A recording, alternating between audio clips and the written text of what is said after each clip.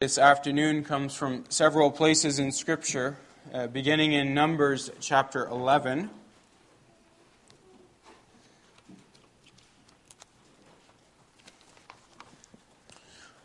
Numbers 11.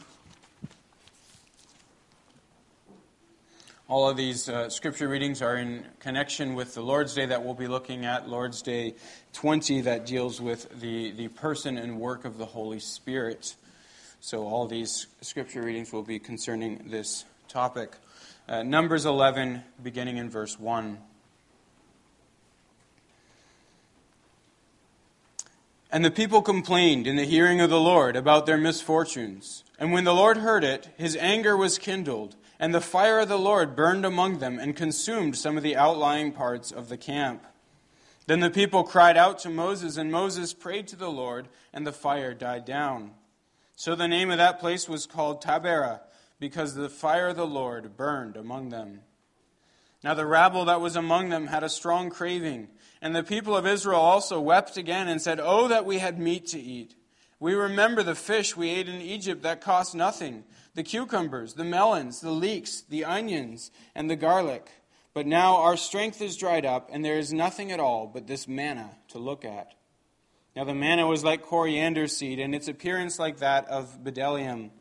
The people went about and gathered it, and ground it in hand mills, or beat it in mortars, and boiled it in pots, and made cakes of it. And the taste of it was like the taste of cakes baked with oil. When the dew fell upon the camp in the night, the manna fell with it. Moses heard the people weeping throughout their clans, everyone at the door of his tent. And the anger of the Lord blazed hotly, and Moses was displeased. Moses said to the Lord, "Why have you dealt ill with your servant? And why have I not found favor in your sight, that you lay the burden of all this people on me? Did I conceive all this people? Did I give them birth, that you should say to me, 'Carry them in your bosom, as a nurse carries a nursing child, to the land that you swore to give to their fathers?' Where am I to get meat to give to all this people? For they weep before me and say, 'Give us meat that we may eat.' I am not able to carry all this people alone. The burden is too heavy for me. If you will treat me like this, kill me at once, if I find favor in your sight, that I may not see my wretchedness." Then the Lord said to Moses, "Gather for me 70 men of the elders of Israel, whom you know to be the elders of the people and officers over them, and bring them to the tent of meeting, and let them take their stand there with you. And I will come down and talk with you there. And I will take some of the Spirit that is on you, and put it on them, and they shall bear the burden of the people with you, so that you may not bear it yourself alone. And say to the people, 'Consecrate yourselves for tomorrow, and you shall eat meat. For you have wept in the hearing of the Lord, saying, Who will give us meat to eat? For it was better for us in Egypt. Therefore the Lord will give you meat, and you shall eat. You shall not eat just 1 day or 2 days or 5 days or 10 days or 20 days, but a whole month, until it comes out at your nostrils and becomes loathsome to you, because you have rejected the Lord who is among you and have wept before him, saying, Why did we come out of Egypt?' But Moses said, 'The people among whom I am number 600,000 on foot, and you have said, I will give them meat that they may eat a whole month. Shall flocks and herds be slaughtered for them and be enough for them? Or shall all the fish of the sea be gathered together for them and be enough for them?' And the Lord said to Moses, 'Is the Lord's hand shortened? Now you shall see whether my word will come true for you or not.' So as Moses went out and told the people the words of the Lord. And he gathered 70 men of the elders of the people and placed them around the tent. Then the Lord came down in the cloud and spoke to him, and took some of the Spirit that was on him, and put it on the 70 elders.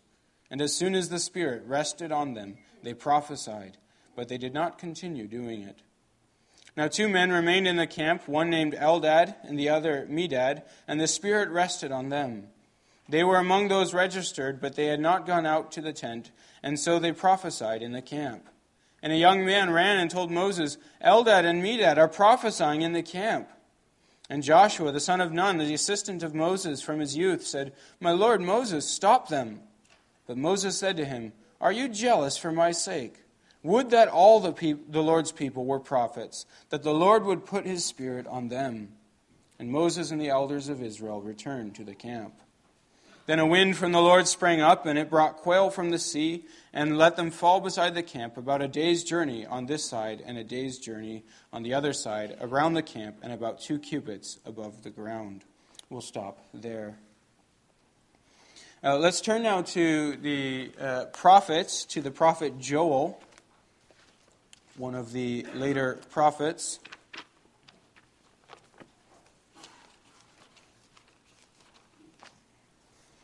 Joel chapter 2, we'll read verses 18 through 32.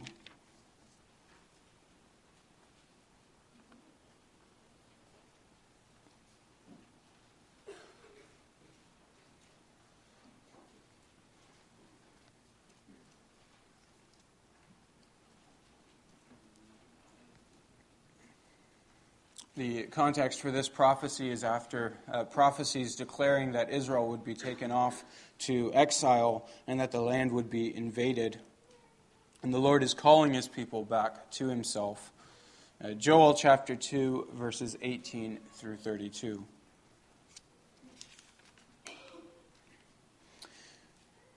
Then the Lord became jealous for his land and had pity on his people.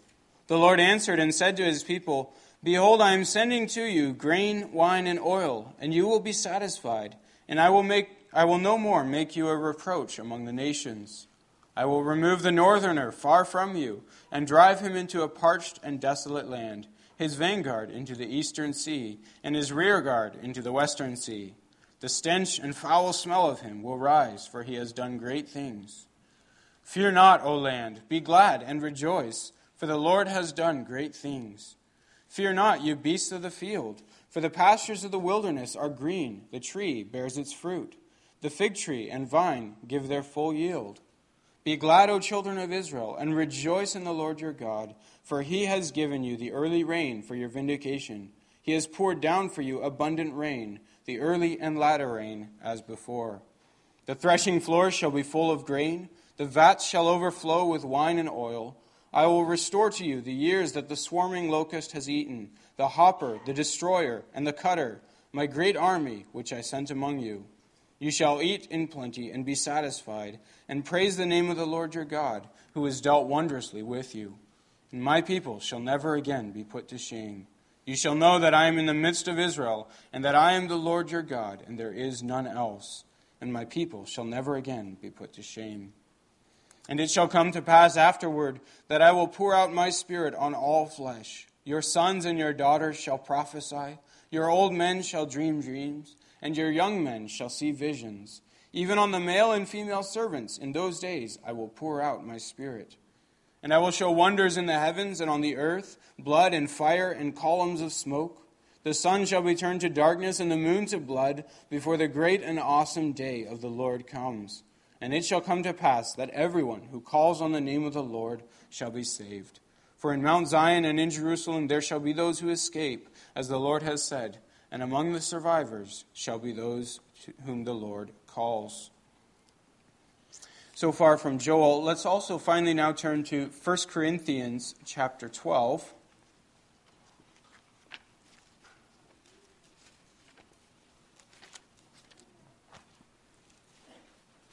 1 Corinthians 12, beginning in verse 27, and we'll read through chapter 13, verse 13.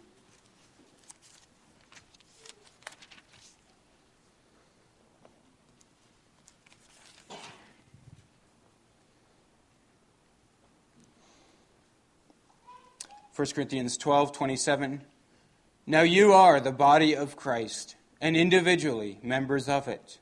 And God has appointed in the church first apostles, second prophets, third teachers, then miracles, then gifts of healing, helping, administrating, and various kinds of tongues. Are all apostles? Are all prophets? Are all teachers? Do all work miracles? Do all possess gifts of healing? Do all speak in tongues? Do all interpret?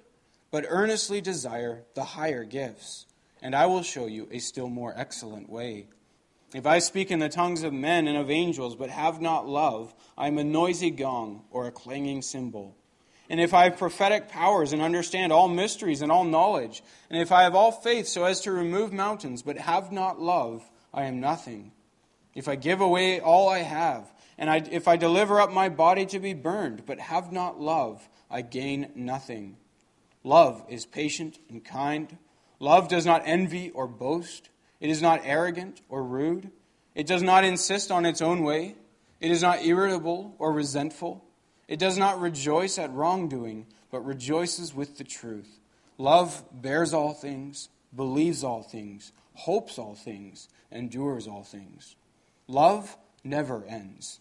As for prophecies, they will pass away. As for tongues, they will cease. As for knowledge, it will pass away. For we know in part, and we prophesy in part. But when the perfect comes, the partial will pass away. When I was a child, I spoke like a child. I thought like a child. I reasoned like a child. When I became a man, I gave up childish ways. For now we see in a mirror dimly, but then face to face. Now I know in part. Then I shall know fully, even as I have been fully known. So now faith, hope, and love abide, these three. But the greatest of these is love. So far, the reading of God's Word. As we reflect on what we've read, let's sing together from Psalm 51, stanzas 3 and 4. Every Lord's Day in the afternoon service, we turn to the Heidelberg Catechism, the confession of faith of this church, and a summary of Christian doctrine. We find ourselves this afternoon in Lord's Day 20. That's on page 534 of your books of praise, if you wish to follow along. Lord's Day 20, there the question is, what do you believe concerning the Holy Spirit? First, He is, together with the Father and the Son, true and eternal God. Second, He is also given to me to make me, by true faith, share in Christ and all His benefits, to comfort me and to remain with me forever. So far, the Heidelberg Catechism.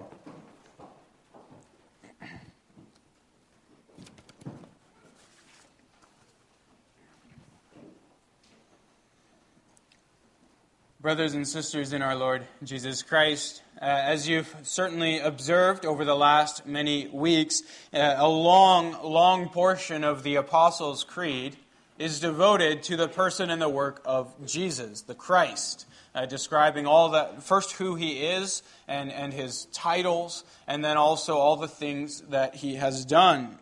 Then the Apostles' Creed has one very short line devoted to the Holy Spirit. Now, this has led some people to claim that the Holy Spirit was really not all that important to the Reformers, to those who wrote the Catechism, to our fathers in the Reformed and Christian faith, or that He has not been regarded as a significant member of the Trinity. That conclusion would be very wrong. The Holy Spirit is mentioned last, and yes, the line, the article of the Creed devoted to the Spirit is a very short line, but that doesn't mean that the Spirit is regarded as not important in our salvation. In fact, the very first words of the Creed speak of the Spirit. The words, I believe. Where do those words come from? Well, that faith is given by the Spirit. They are acknowledgement of the work of the Spirit. I believe by the power of the Spirit. My faith is the evidence of the Spirit. You could also point out, as some have pointed out, not only is the Spirit implied throughout the Creed, the Spirit is also even explicitly mentioned earlier in the Apostles' Creed, in the conception of the Lord Jesus, in the womb of the Virgin Mary. So for the work of Christ, on which the Creed does spend a great deal of attention, for that work to be even possible, the Creed also acknowledges the power and the presence of the Holy Spirit. The Spirit is behind everything that Christ did. This is true, in fact, of everything that the Creed says about the work of Christ. Not only was He conceived by the Spirit, He was also anointed with the Spirit for His work. We see this in the Lord Jesus' baptism as the Spirit descends upon Jesus, anointing Him for His work. The Lord Jesus also says in Luke 4, verse 17, he quotes the prophet Isaiah and says, the Spirit of the Lord is upon me because the Lord has anointed me. So where the Catechism spends a great deal of attention on Jesus' anointing, there the Catechism explains he was anointed with the Holy Spirit for all the work that he did. Not only was he anointed, he suffered according to the strength supplied to him by the Spirit. And look at Jesus' last earthly words. His very last words on the cross were, Father, into your hand I commit my spirit. Peter, in fact, if you continue even after his death, Peter says in 1 Peter 3, he went in his spirit to the realm of the dead to proclaim his victory over those who had rebelled against him in the days of Noah. Then Paul tells us as well for Jesus' resurrection. In Romans 8, it was the Spirit of God who raised him from the dead. So the Scriptures themselves show the Spirit is at work at every stage in Jesus' ministry. All the attention the Creed gives to Jesus, it gives by implication to the Spirit as well. So if one says, well, the Apostles' Creed devotes so little attention to the Spirit, it's certainly not because the Spirit is seen as unimportant, but because he is presumed to be behind everything else that the Creed says.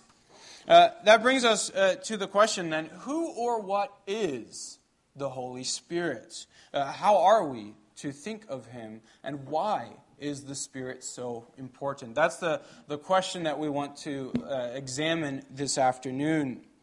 The first thing that should be said right from the outset is the Spirit is a person of the Trinity, a person together with the Father and the Son. Now that might be obvious to you. You say, yeah, there's the Trinity, the Trinitarian formula. You see it in baptism, for example, baptized in the name of the Father, Son, and Holy Spirit. And we've seen abundantly when we've looked at the Father and the Son that they are distinct persons, not just modes of God, not just different aspects of God, but unique persons who love one another, who serve and bless one another, who speak to one another. So also, the Spirit is a person. And just so you know, there are other formulas as well that contain the Father, Son, and Spirit alongside one another. Some of the New Testament letters close with that kind of construction.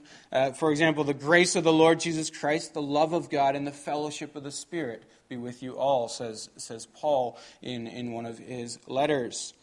So here too, not only are the three members held in parallel to one another, but even more personal things are said of each one. The grace of the Father. It is persons who show grace. A force, as some claim the Spirit is, a force does not show grace.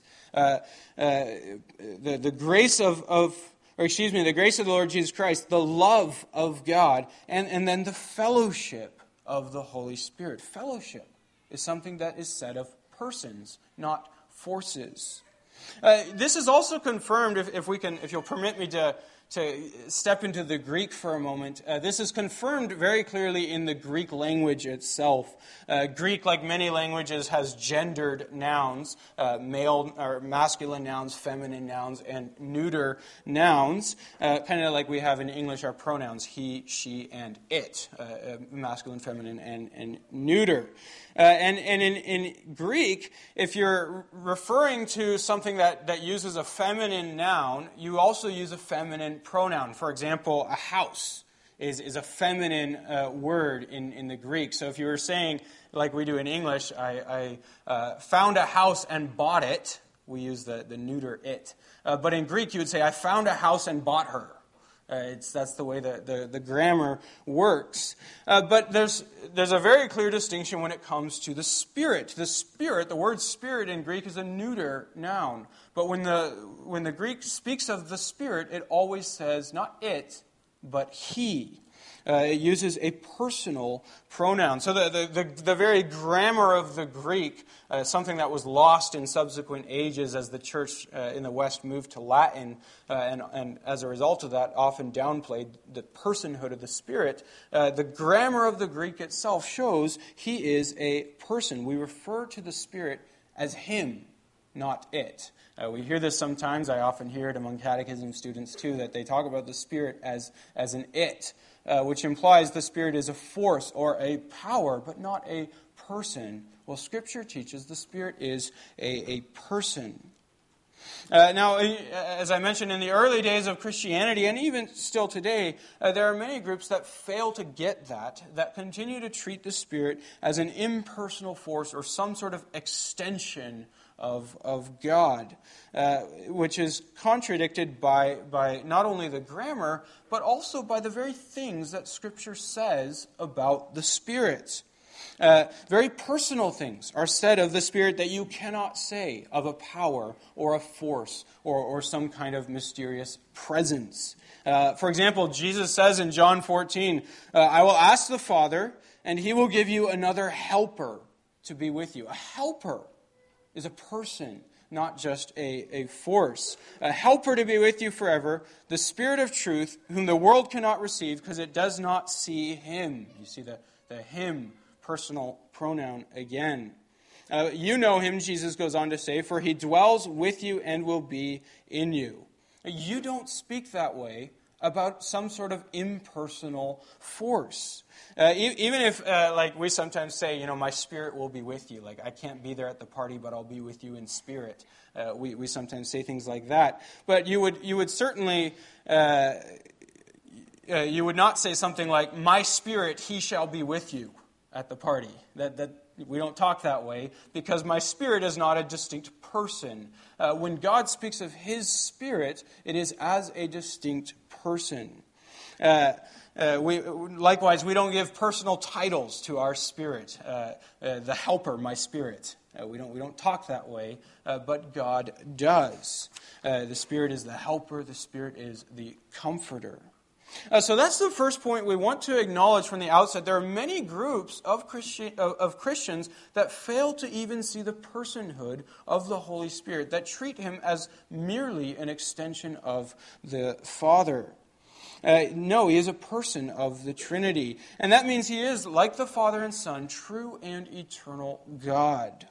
And what we learn from the beginning, from Scripture, from beginning to end, is the Spirit is behind and under all that God does. The Spirit was there in creation. You hear of Him in Genesis chapter 1. The earth was without form and void, and darkness was over the face of the deep, and the Spirit of God was hovering over the face of the waters. From creation to redemption out of Egypt, to the ordination of the prophets and the kings and the priests, the Spirit was present all the way to the coming of Christ, as our Apostles' Creed acknowledges, in the conception of Christ by the Spirit. Now, here's where an interesting question comes up that many believers struggle with is, did believers in the Old Testament have the Spirit? This is something that there's debate over. Did the Old Testament saints have the Spirit as we do? If not, the question is asked, how did they have faith? And if so, then what happened at Pentecost that wasn't already there before? Was the Spirit at work? Well, on one simple level, the answer has to be yes. The Spirit was at work because faith, which the Old Testament saints had, comes by the Spirit. The Spirit has always been with and among believers throughout history, from the very days of Adam onward. In fact, you can say the Spirit was present even beyond the pale of believers. The Spirit is present in a very general way among all of God's creation. The Spirit is the one who sustains us even to live, even to take our next breath. The Spirit is at work there. The creation story in Genesis 2 records how God breathed His Spirit into Adam, making him a living creature. Likewise, we sang earlier from Psalm 104 that says, all creatures look to you. When you take away their breath, that's the same word in Hebrew for spirit, they die. And then when you send forth your spirit, they are created again, and you renew the face of the ground. To live, we need the Spirit. God sustains the universe by His Spirit. As we look at the Old Testament, we can also say in a more unique way, God would often give His Spirit in special measure to certain individuals for certain tasks. We saw that in Numbers chapter 11, how God gave His Spirit to the elders of Israel in a special way that the rest of the people did not have. Now, you can see many examples of this in Scripture. One interesting one is in Exodus 31. God tells Moses to seek out certain craftsmen, people skilled in woodworking and metalworking. And he mentions one craftsman in particular, Bezalel, the son of Uri, who is called to build the tabernacle. And God says of him, a craftsman, I have filled him with the Spirit of God, with ability and intelligence, with knowledge and all craftsmanship. So the Spirit gives wisdom and ability as well as skill in one's daily work. This too is a gift of the Spirit. Likewise, then, we saw in Numbers 11 how God set apart the 70 elders of Israel to assist Moses in his leadership. And He tells them, I will take some of the Spirit that is on you and put it on them, that they shall bear the burden of the people with you. Likewise, later on in Numbers 27, when Joshua is appointed as Moses' successor, there again, God says, take Joshua the son of man, a man in whom is the Spirit, and lay your hand on him. So we see another way the Spirit was at work in filling particular individuals with gifts, with abilities, sometimes with skills, sometimes with wisdom or abilities. Sometimes the Spirit also filled people with to equip them for what we would call miraculous work. We think of Samson in the book of Judges, where the Spirit of God gave Samson strength. The phrasing in that chapter is, the Spirit of the Lord rushed upon Samson, and although he had nothing in his hand, he tore the lion in pieces as one tears a young goat, to cite one verse. The Spirit of God fills him with some miraculous power. We see something similar with David, in fact. When David was playing the harp for Saul, the Spirit of God would come upon David, giving him this special ability. We also see the Spirit of God working in the prophets, giving them prophecy. That's a very unique work of the Holy Spirit, giving revelation and wisdom to speak the very words of God. So here we have several general ways the Spirit is at work in sustaining all creation, and then in equipping certain people with certain abilities and giving them wisdom, strength, ability, power to carry out their special callings. We can also talk about one more general way the Spirit worked in the lives of believers, giving faith, wisdom, and the fear of God. All of these in the Old Testament as well are credited as the Spirit's work. Faith, New Testament and Old, is a gift of the Spirit. One cannot believe but by the Spirit. The Lord Jesus, when He's talking to Nicodemus, makes this very point. You are a teacher of Israel, and you don't know these things, that one must be born of water and the Spirit. This is not just a New Testament reality, but an Old Testament truth as well.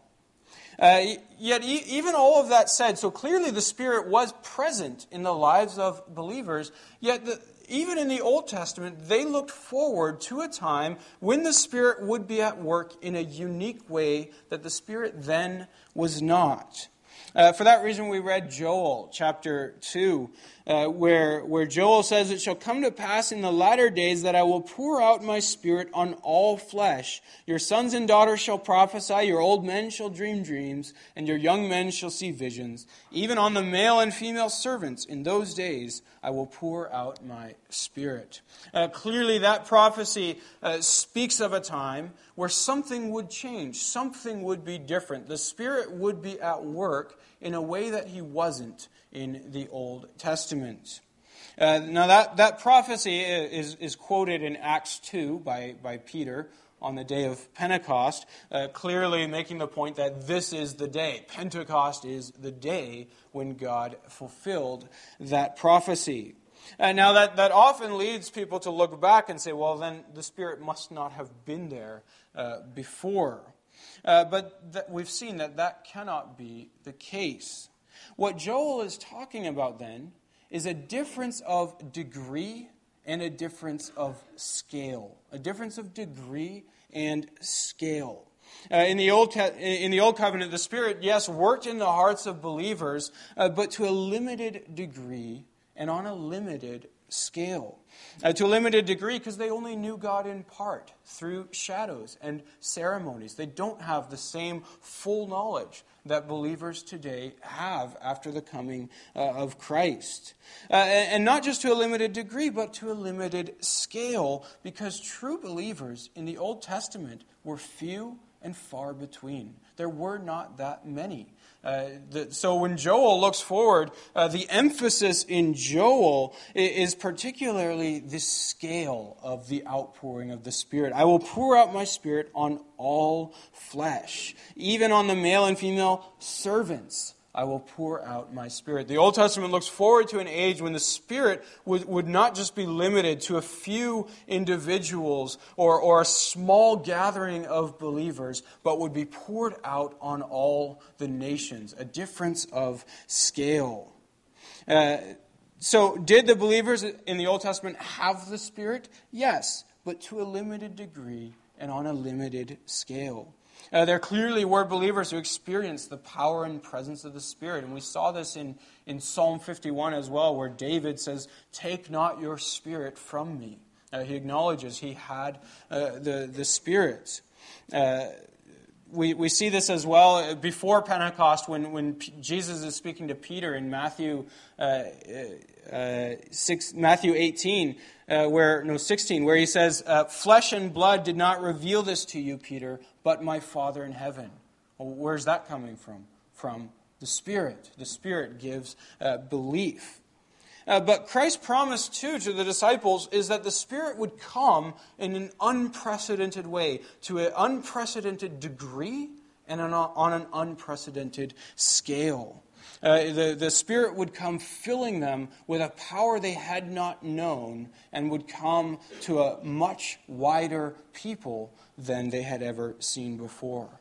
And that's what took place on the day of Pentecost. The Holy Spirit came upon the disciples at first, empowering them with a supernatural wisdom that was shown even in their speaking in tongues, their knowledge of God's revelation, their speaking the very words of God to the nations.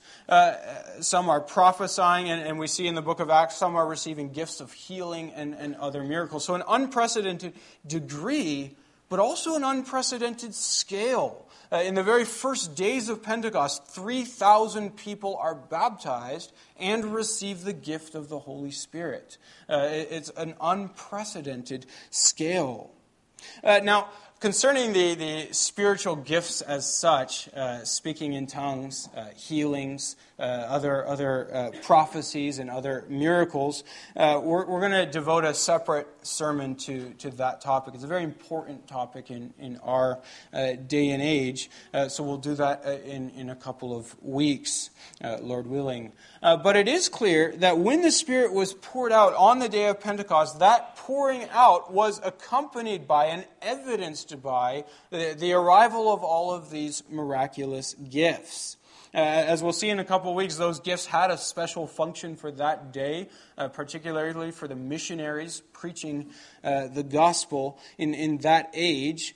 But here's the important point I want to drive home. Even in that age, where they had gifts of tongues and miracles and healings and prophecies, even in that age, it was very clear that there were greater gifts that the Spirit gave than merely those things. That there was a more important work than simply to equip believers with these gifts.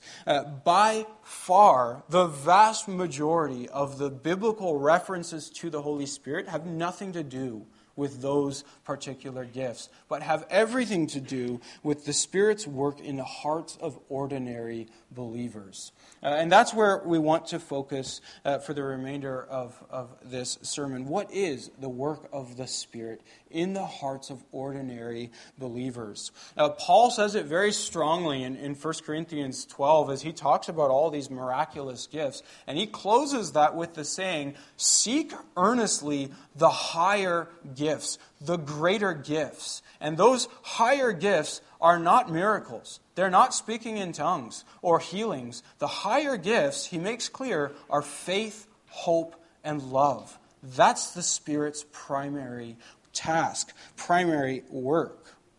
So the New Testament has much to say about the work of the Spirit and drives our focus to what the Spirit does in the hearts of ordinary believers. We can mention three things in particular. In the first place, the Spirit directs our hearts to the Word of Christ.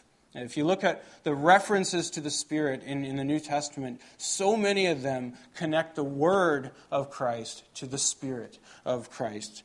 Christ's promise, in fact, in John 14 was that the Holy Spirit would teach them all things and bring to remembrance, he says, all that I have said to you. It's the Word of Christ. The Spirit directs us to the Word. It's sad and surprising that a dichotomy is often drawn in contemporary Christianity between Spirit Christians and Word Christians, as if those two things were opposites. And oftentimes it's drawn that way as if real Spirit-filled Christians don't need the Word. Well, the Spirit's primary task is to bring us to the Word.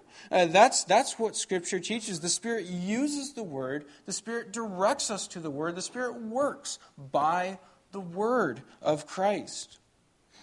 Give another example, Acts 16. When you read about the conversion of Lydia, this seller of purple goods, it says there that the Lord opened her heart. Now, who did that? Of course, the Spirit. Opened her heart to pay attention to what was said by Paul. The Spirit and the Word. The Spirit directs us to the Word and opens our heart to understand the Word and then to believe the Word. The Holy Spirit instills faith by the preaching of the Word. Paul says in Romans 8, how shall they believe, Romans 9, how shall they believe unless there is a preacher? With no Word, there is no belief. In spite of the fact the Spirit is there. Why? Because the Spirit uses the Word. One of the places you see this vividly as well is in Ephesians and Colossians. We've worked our way through Colossians not that long ago, and Ephesians and Colossians are parallel letters. They have basically the same structure. Paul wrote them about the same time to two separate churches following the same basic outline. So when you're studying the one, it can often be helpful to refer to the other and see how does Paul say it to the Colossians or to the Ephesians. One of those parallel passages is this one. In Ephesians 5, verse 18, Paul says, "Do not get drunk with wine, for that is debauchery, but be filled with the Spirit, addressing one another in psalms and hymns and spiritual songs, making melody to the Lord with your heart." Now, if you want to dig into that, what does Paul mean by that? Be filled with the Spirit. You might check the parallel in Colossians. What does Paul say to the Colossians? Colossians 3, verse 16, he says, "Let the word of Christ dwell in you richly, teaching and admonishing one another in all wisdom, singing psalms, hymns, and spiritual songs with thankfulness in your hearts to God. So how do you obey Paul's command of be filled with the Spirit?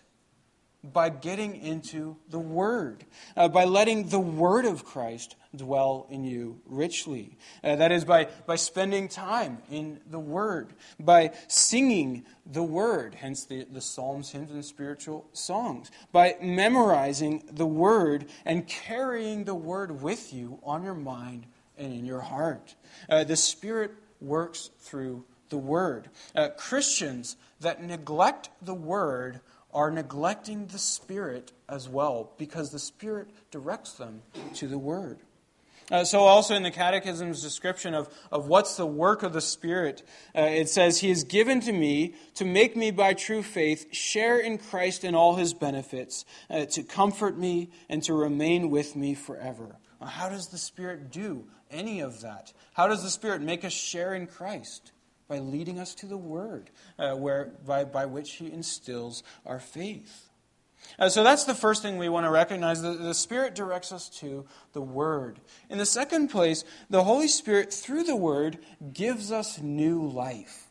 Perhaps the most frequent references to the Spirit are in connection with the life that the Spirit gives us. Again, going back to Lydia, where it says the Lord opened her heart to understand what was said by Paul. In that very process, the Spirit gave Lydia new life. A Christian is a new person by the work of the Spirit. It's the Spirit that Paul describes who puts to death the old man and brings to life the new man. That's the work of the Spirit.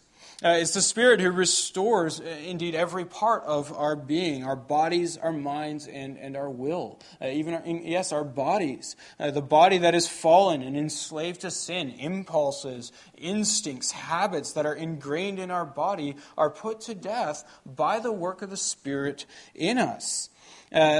Likewise, the mind that is fallen and empty and hostile to God is made new to see, to understand what it could not see or understand before. Paul says to the Romans in Romans 12, do not be conformed to the world, but be transformed by the renewal of your mind, that by testing you may discern what is the will of God, what is good and acceptable and perfect. How are our minds renewed? By the power of the Spirit through the engagement with the Word. The Spirit also brings to life our will, that is, our desires. He gives us new desires to no longer be a slave to sin, but to desire righteousness and to pursue it. This, too, is a gift of the Spirit. So what the New Testament shows us is the Spirit in our body, our mind, and our will makes us into a new person. We are a new creation in Christ. The things we once loved, we no longer love. The things we once did, we no longer desire to do. And the things that we once as unbelievers despised have now become precious to us and dear to us. And the God whom we once feared and hated, we now love as our Heavenly Father. How does that happen? It happens by the Spirit. And here too, the Spirit does this through the Word. The Apostle Peter says this very strongly in his first letter, in 1 Peter chapter 1. He says, you've been born again. Now we know that's the work of the Spirit. But he says, you've been born again by the living and abiding Word of God. The Spirit uses the Word to create us into new people. Peter also speaks of the imperishable seed that's been planted in us, which he identifies as well as the Word of God. The Spirit takes the Word, plants it deep within us, such that it takes root and comes to life. The result of that is also then, by the Spirit, our outward life, if our inward life is changed, our outward life is also changed. Paul speaks of this as keeping in step with the Spirit. Our lives are changed. Sin is put to death. The fruit of righteousness, which Paul identifies as the fruit of the Spirit, begins to take shape. Galatians 5:22, the fruit of the Spirit is love, joy, peace, patience, kindness, goodness, faithfulness, gentleness, self-control. The outward life that is transformed by the inward creation of a new heart. So the Holy Spirit then gives us new hearts leading to new lives. And again, He does this through the Word of Christ. And finally, in the third place, the Holy Spirit also unites us to Christ. So he directs us to the Word, He gives us new life, and He directs us to Christ. But right before Jesus ascended, as He stood on the mountain with His disciples, He promised them, "Behold, I am with you to the end of the age." Well, how is Christ with us? He's with us by His Spirit. The Spirit is the one who unites us to Christ so that He remains with us forever. Because the Spirit proceeds from the Father and the Son, we may rightly say that wherever the Spirit is, there the Father is, and there Christ also is. This is why in some places the Apostle Paul even blurs the distinctions between the Spirit and Christ Himself. Not because he doesn't see a distinction, but because so closely is Christ united to the Spirit that Paul can say in one place, the Spirit is Christ. The Spirit is Christ. Where the Spirit is, there Christ also is. The Spirit is the Spirit of Christ and the Spirit of the Father. This is why in our version of the Nicene Creed, we, together with the rest of the church in the West, including Roman Catholics and other branches of Western Christianity, we confess that the Spirit proceeds from the Father and the Son. In the East, that is rejected, that the Spirit only proceeds from the Father. But we say, no, He's not just the Spirit of the Father, He is the Spirit of Christ, as Paul also teaches us. And it's precisely because of that He unites us to Christ. He doesn't do something in us that's distinct from Christ, that's apart from Christ. Everything He does in us is through Christ and because of Christ. So it's the Spirit who holds us together with Christ, such that Christ's death is also our death, such that Christ's resurrection will also be our resurrection. The Spirit makes us one with Christ because He dwells within us and connects us to Christ. So through the Spirit we have a living and abiding communion and fellowship with Christ Himself.